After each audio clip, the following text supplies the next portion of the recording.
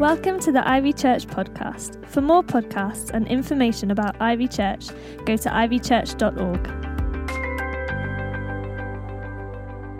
I wanted to say thank you for being with us at first, and just to say thank you for welcoming us to the church that meets at your house. We are here with you as God's with you right where you are. You know, some people might be feeling very alone at the moment. People might be feeling like they're just sort of on their own. Maybe you feel low because you've not kind of had a hug for a while or some physical contact, and you know, you're feeling down about being on your own. And I understand that feeling, but I'd want you to challenge that feeling a little bit today with what the Bible says, because the Bible actually says very clearly, you're never alone. From the day you say yes to Jesus Christ, he says, never will I leave you, nor am I going to forsake you. He says there's nothing that can separate you from his love. So right now, wherever you are, give yourself a hug. Give yourself a little hug from God.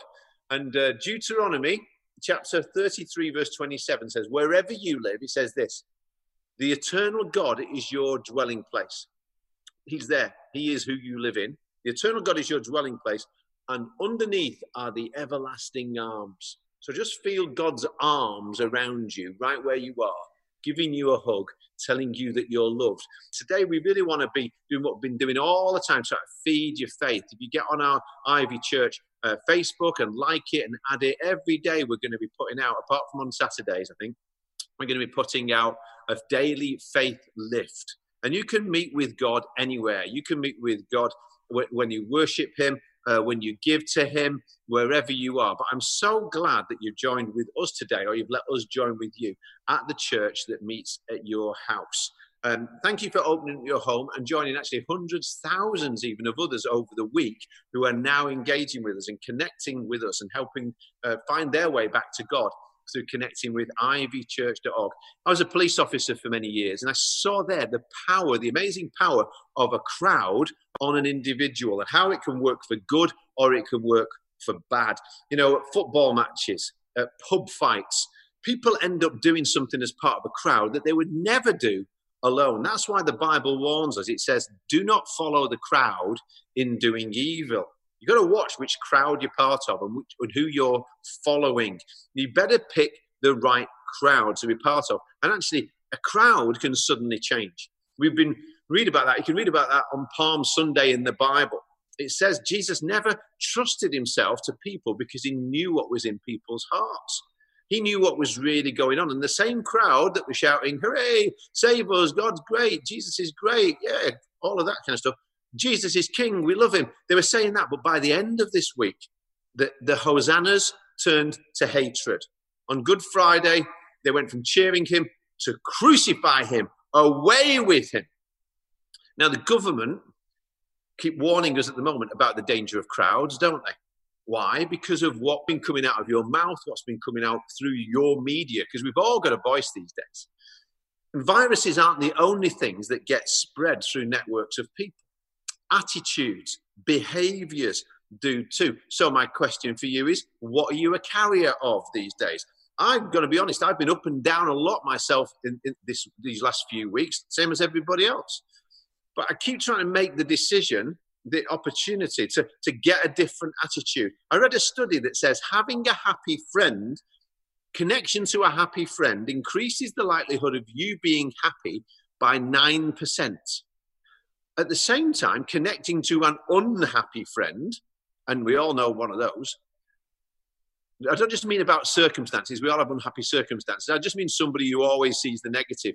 That gives a 7% decrease on your happiness. So the good news is happiness is more contagious than unhappiness. That means that making the effort to reach out and encourage to make somebody else happy actually makes me happy. It makes that person happy. And the studies show a traceable effect to the third degree. In other words, they pay it forwards too. They pass it on. I'm talking about a virus of kindness. I'm talking about an epidemic of joy. That's why it's great that you're part of our crowd here at Ivy as we praise God and we worship him today. By the way, when I say that, do you think God is happy? When you connect with God, do you think of him as being happy? Lots of people have this picture of our God as this kind of grumpy old guy high up in the sky, sort of fed up with the world and fed up with us. You know what? That's not the real God. He's not the one that I know. The God and Father of our Lord Jesus Christ is the happiest person I know. When you connect with the God of the Bible, you find out he is actually a happy God. Don't believe me? I'm going to show it you in a moment in the Bible, a scripture that will prove it to you. The Bible says our God is a happy God. Now, that doesn't mean that he's happy about everything that goes on in the world. Of course not. He hates it when he sees people in pain. He loves us. This beautiful planet that he made is broken, and that hurts God's heart. But when he sent Jesus into Jerusalem, it was to come and save us because he loves us. And he made a plan so that we can know Jesus Christ. And when we know that, he says, when you live for me, he says, one day you're going to hear from God. Enter into the joy of your Lord. What does that mean? It means our God is joyful. It must do. It means the Lord is joyful no matter what's happening. When I get above the clouds, have you ever been in a plane? You get above the clouds. It's sunny up there. No matter what's happening, if I stay down here in the doom and the gloom and the rain, well, I live in Manchester, so today's an exception. But when I get up above the clouds, when I get into worship and connect with heaven and see that God is still sovereign over it all and that he's reigning over all of the kingdoms of the world, then I find out what kind of God he is. And the Apostle Paul wrote this here in 1 Timothy. Chapter 1, verse 11. So it's an easy verse to remember. It's all the ones. 1 Timothy 1:11. So that Christianity is the good news about our happy God. Our God is a happy God. He likes being God and he loves us.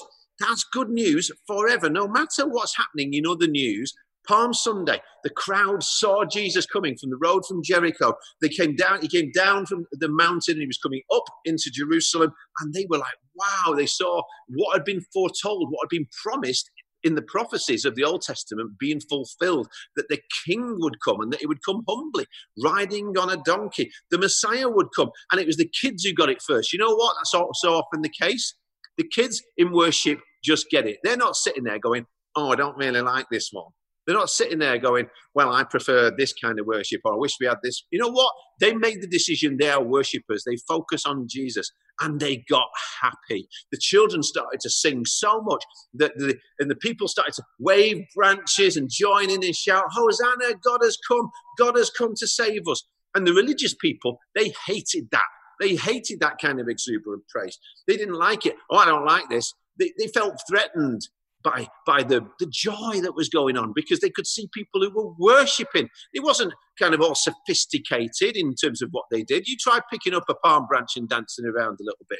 But God loved it, and that joy spread through the crowd. And soon it was said that the whole city got to hear what was happening. It was saying, who is this? Who is this? See, when we worship, when we praise, no matter what our circumstances, people take notice of that, and then they ask questions about Jesus.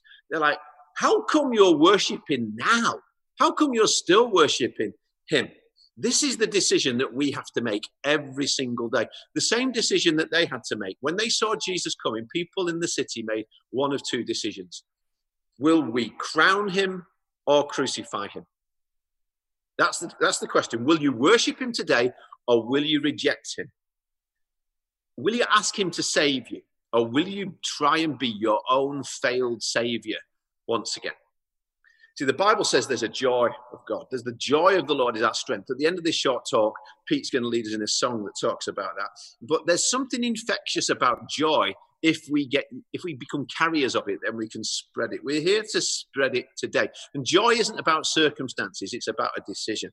And it's also about connecting with other people who are joy bringers too. You make a choice about the crowd you're in. Some people still believe no matter what is happening, God is good. No matter what happens in my life, God is great and he's good no matter what. And when I get around people like that, it gives me reason to be filled with joy and want to pass it on to other people too. See, I realized myself in the week, I had a moment where I looked at the media and I've been reading so many posts that were getting me down and I was passing lots of them on. And now, actually, I've got to say, there are some serious things that concern me right now. I'm very concerned about, and I want to pass on the right information from the government about this crisis. I want to pray for them, and pass on the right information about that, not the wrong information. I've got to say I'm also concerned with regard to laws being passed through on the nod and their potential effects on civil liberties and freedoms, even if done from the best of intentions. And we've got to watch that and challenge the government. It's all right to do that. We're citizens. We can ask them, do you really think it's okay to do this, this, and this? And when does that go back to normal? So I'm prayerful and I'm watchful over that for everybody's sake. But when I prayed, when I worshipped, you know what? The focus shifted off that and I became aware again. What am I spreading? Because I want to spread hope. I want to spread love. I want to spread facts, not fear. Truth, not opinions. And I'm trying to become more aware of that because we've all got a lot going on at the moment. I'm praying for lots of you. I know that I've got all kinds of pains and worries and all kinds of different things that are going on. And we feel that for you. Do get in touch and let us know how we can pray with you. Because we've got to look out for one another. The Bible has a lot to say about how we are to be with one another. There's an infographic that's going to come up and show you exactly all these times. But it's not all of them. There's too many of them. One another is used 100 times in 94 New Testament verses. It's two words in English, but it's one word in the Greek, allelon. And the first followers of Jesus were all about him, all about God, and all about one another. All about loving one another. And he said, actually, you can't separate the two. You can't say, well, I love God, but I don't love you.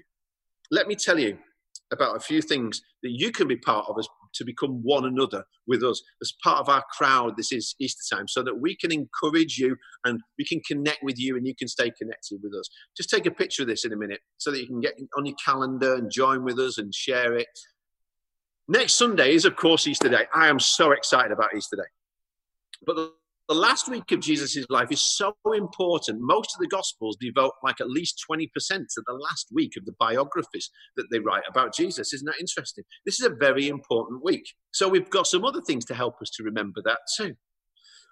Before we get to Easter Sunday, we're going to do something on Wednesday, which is Passover. That's the Jewish festival. We're going to do communion, and we're going to remember it was at Passover time that Jesus' blood was shed for us. Just like in the Old Testament, the lamb's blood was shed, and they put it over the doorposts of the house to protect them from what was approaching, from this death that was coming across the whole nation. And we're going to just have a simple communion service together from my home, and you get invited to be part of that. It's going to be on Facebook. And then also, as at 6 p.m. Wednesday, make sure you're ready with bread, wine and juice. And some people are doing like a red ribbon that they're going to tie to their door as a sign that you're in with this, to put on the door as a sign of the blood of Jesus that you want to put over your home and to ask the Lord to protect and bless you and your household. So many prophets are saying this Passover time is going to be huge. And they're saying there's going to be a turnaround in terms of what's happening in the world if people will pray, particularly about this pandemic. So we're going to go into that Wednesday. We'll do the 8 a.m. Faith Lift devotionals every day, and I'll do the one on Good Friday. But then the Ivy Site leaders, your Ivy Site leaders are going to host multiple reflective online participation events simultaneously on the same day, Good Friday at 3 p.m. as we remember Jesus died for us on that cross. Jesus did it for me. Then on Easter Day at 10:30, we're going to meet again together at Ivy Church, at the church that meets in your house, to celebrate the greatest day in history, that Jesus died and rose again. Somebody, wherever you are, shout hooray for Jesus. Come on, let me hear it even from where you are. Yay, Jesus is alive. We love you, Lord. We're going to celebrate that together.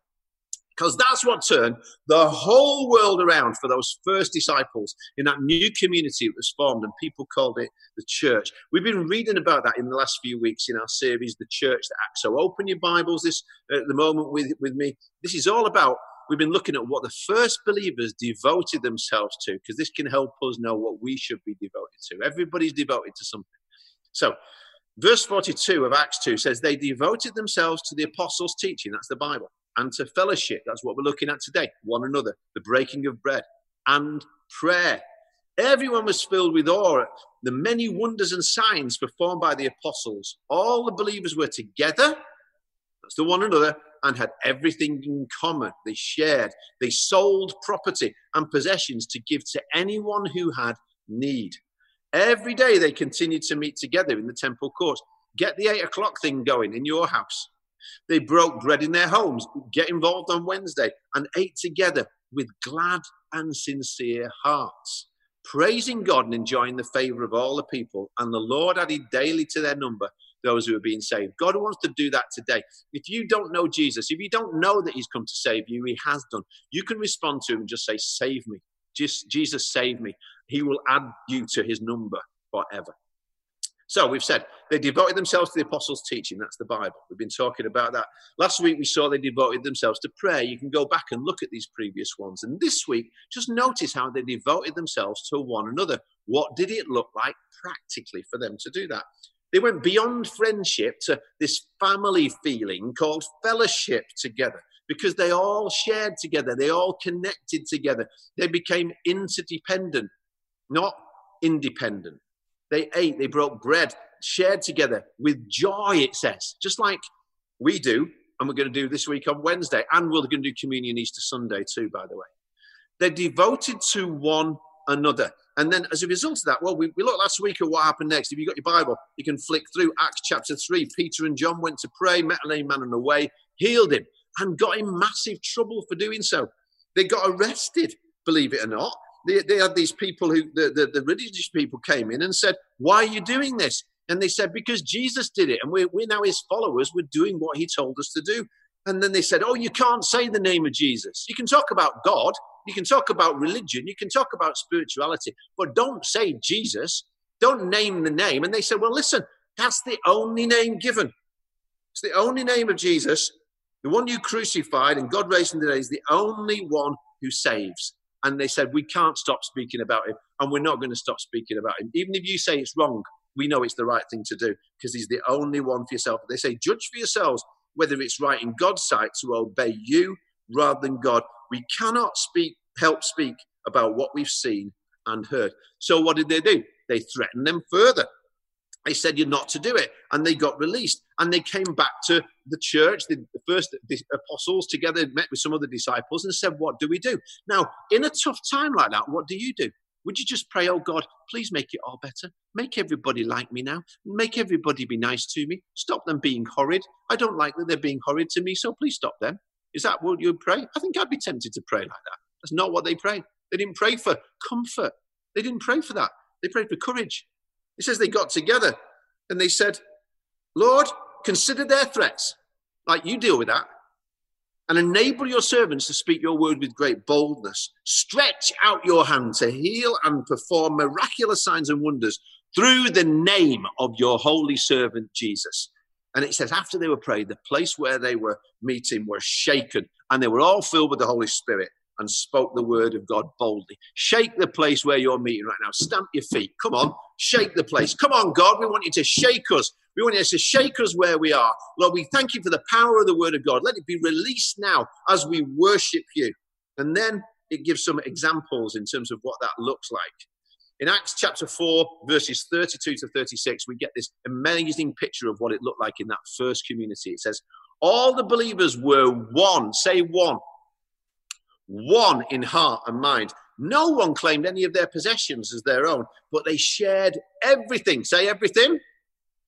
Everything. It's hard to say it. They shared everything that they had with great power. This is a result of that. The apostles continued to testify to the resurrection of the Lord Jesus, and God's grace was so powerfully at work in them all. There were no needy persons among them. Wow. Underline that in your Bible. From time to time, how did it happen? Those who owned land or houses sold them, brought them money from the sales and put it at the apostles' feet, and it was distributed to anyone who had need. Joseph, a Levite from Cyprus, whom the apostles called Barnabas, which means son of encouragement, sold a field that he owned and brought the money and put it at the apostles' feet. He laid it down at their feet, but really he was putting it at the feet of Jesus. Like Hannah said before, they were laying down their coats, they were laying down their things, they were laying it all down at the feet of Jesus, making it worship when they gave. Remember, we read about this before. The reason they did this is because they prayed for courage and they were all filled with the Holy Spirit and they were one and they were united. What's in you will come out of you. What was in them was this heart of unity. They prayed together. Love only ever flows from unity. Generosity only flows from unity. Sharing was the result, not the reason. The way they prayed together meant they just know I'm part of something way bigger than just me here. I'm part of something that God's doing that is so much bigger. And so they got above the clouds and they saw that and entered into it. And they went, you know what? This is not about me. This is about us. And they were part of something bigger. So they became part of one mind, one heart, one spirit. And that broke the power of me, me, me. That broke the power of selfishness and greed. And what about me? And it spread through the crowd and turned everybody into this people who were unstoppable in their generosity. And that made a huge difference for the gospel. See, the opposite of that is the spirit of the world. It's the spirit of the seagull that nicks your chips. It's like these guys on Finding Nemo and the one word that mattered to them.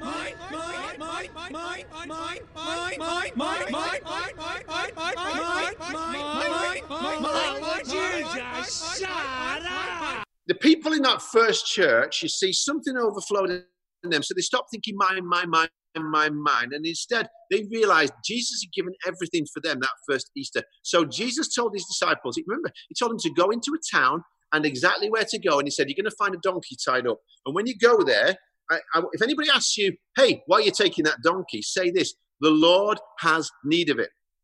That's what you got to say. Now, actually, in the original Greek, it actually reads like this, the Lord of it has need. Wow. The Lord of it has need. It's like, he's the Lord of it. I might be the owner of it, but he's in charge of it. It's not mine anymore. Why? Because I'm his. Did you ever realize that? Sometimes we just want to give him our sins. We want to give him our worries. We want to give him all the bad stuff in our lives. But he says, I'm Lord of all. I'm Lord of all or not at all. Now, they knew that. So they knew that they didn't have to say mine about anything. They cared and they shared. You know, that's what they did together. They said, you have a need, I have this. It's his, now it's yours. That led to this amazing point where there was no need among them. How do we get to that point where there's no need among us? Two things. First of all, we ask people if they need help right now. Other people might need help more than just a like on Facebook or a heart. Maybe they need contact. Maybe ask God if you can be the solution to help somebody else's problem this week. Number two, if you have need, ask for help. Sometimes we're just not really good at that. You can ask God for help in prayer. We talked about that last week. But don't be afraid to ask other people for help right now. Most of us just don't want to be a burden to other people. But research shows we absolutely vastly underestimate how willing other people are to lend a hand. Eric Barker cites a study that tested whether people underestimate the likelihood that other people will say yes to a request from help. And they underestimated it by 50%. 50%. People are twice as willing, in other words, to help you as you might think if you ask. So ask. Ask, give, receive. Spread word. I'm available to help. Don't just think me, think mine. J. John says there's 3 words that should mark us out as followers of Jesus no matter what. Prayer, care, share. That's all this community was about. And of course, that involves sharing the good news of Jesus and inviting people to come to know him too. And he says those followers did that with power as they told everybody Jesus is alive. And there was great grace, mega grace, literally, upon them. Now, some of you have heard this word grace, and it is amazing. But you know what? It's more amazing than you might think. Some people have heard it and they say, oh, it means unmerited favor, like I don't deserve the goodness of God and he gives it me anyway. And that is it, but that's just a small part of it. You look through the words that are used for grace in the Bible. You look through them and you realize it's far bigger than just unmerited favor. Grace, a guy called Gordon Fee said that grace is the empowering presence of God, enabling me to be all God made me to be and do all God calls me to do. Take a picture of that. When you need grace this week to get through something, God's grace is coming to you, and his empowering presence is going to come and enable you to be everything that he calls you to be and do everything that he calls you to do. See, I can't do that myself. I can't do anything myself. I'm naturally selfish, to be honest with you. I want all the loo rolls. I want all the hand sanitizers. Thank you very much.